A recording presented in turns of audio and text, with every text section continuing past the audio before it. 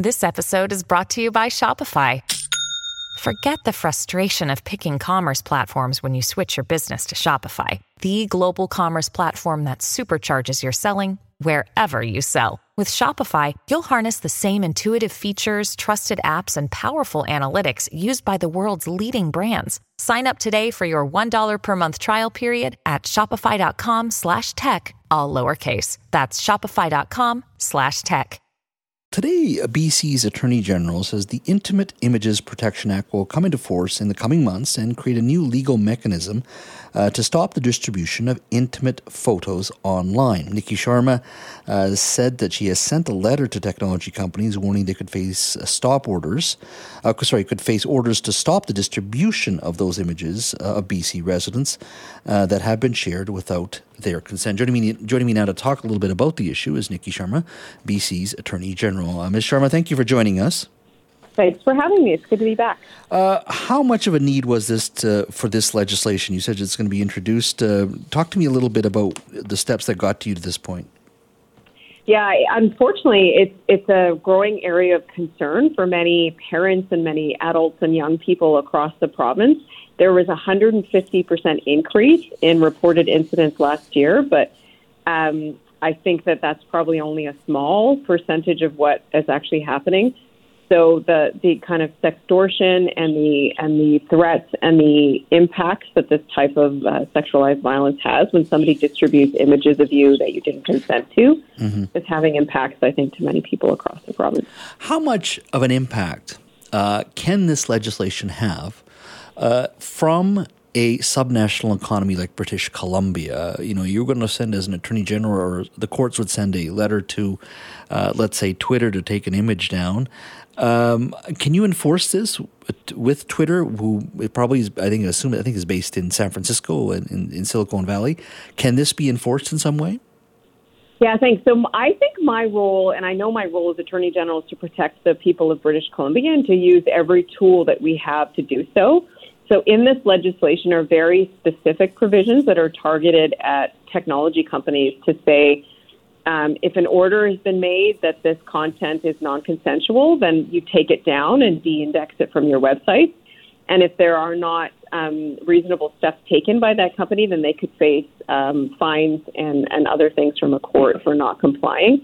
We have to do everything we can in British Columbia to enforce that. And part of the reason that I sent that letter today is because I want these companies to know that these orders could come to them, and when they do, they could face consequences for not complying with them. I've already met with Google, and I hear from most companies, and I think Google was an example, that they do want to figure out how to protect people from this type of sexualized violence, and they are interested in working with us to figure out how they'll basically comply, right, with our court orders. And I sent this letter to all these companies, including TikTok, Grindr, and Pornhub and other ones, to say that get your compliance mechanisms ready, and we'll do everything we can in British Columbia to enforce them. Now, I could see a company, if they had a Canadian subsidiary, let's say like Facebook or Google, but not all of them will have that.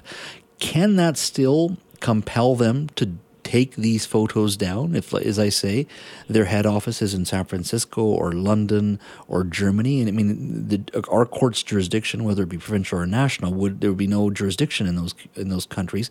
So how can you compel them to take those images down?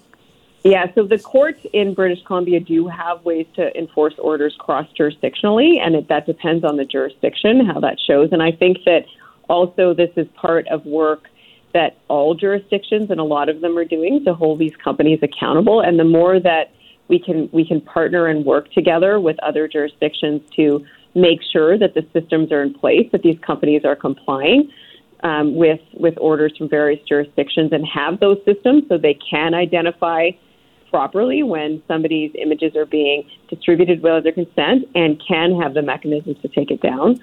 And we need to keep at it. Like I really do believe that we have to use every tool that we can in our British Columbia courts and work in concert with other jurisdictions to protect people.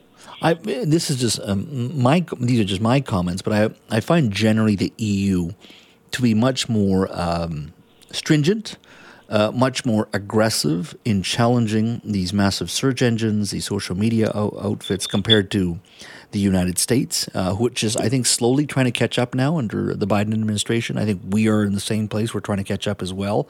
Do you think that courts and countries with their laws can catch up? Because these companies have grown so big, and these images they're everywhere. Like, I mean, every day, tens of millions of images get uploaded. Thousands of hours of video footage gets uploaded to YouTube.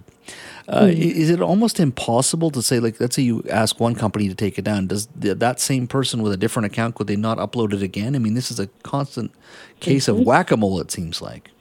Yeah, and I believe we have to catch up. I think it's a really good discussion that you're having about how jurisdictions and governments across the world can protect their citizens from things that are devastating. Like this has resulted in teen suicides, right? This is a harmful thing that is happening to lots of young people. And we need to step up. We need to step up with legislation like this. And that's why I wrote the letter today to all those social media companies and platforms and dating websites to say this is coming, and we need to continue to up our effort to make sure we're protecting people. And that means changing laws when needed, and that means working together with across jurisdictions and really protecting people. Do you think governments, and I'm not talking specifically about British Columbia, but governments on the national side have sort of been asleep at the switch on this one? We've allowed these companies to get too big. And even our social media companies, where they've had free content from media. These are distribution pipes at the end of the day. But do you think we on the government side, collectively, nationally, have allowed these companies just to get way too big, and our legislation and our policy has fallen behind, and now we're just trying to play catch up? It could be in the UK, it could be here, it could be in the United States. Yeah, I think particularly young people experience technology in a different way, and they're on these websites and they're on many different platforms and apps and things that, somebody like me who's older maybe doesn't appreciate fully. So it really has become part of the daily life of so many people, and I think governments need to make sure that the right protections are in place for these companies. I agree that we have work to do, right, to make sure that we're protecting people in the ways that they need to be protected. The legislation we passed is very individually driven, so it's trauma informed by the person. So it's about getting that person the protections they need to stop the distribution of these images, to have some more agency over how they can control something that's so damaging, right, to them personally. And we need to all continue to do those and develop those tools, and companies need to comply. Minister, huge topic. Look forward to having you on the show again to talk about it. Thank you so much. Yeah, thank you so much for having me. I appreciate your interest.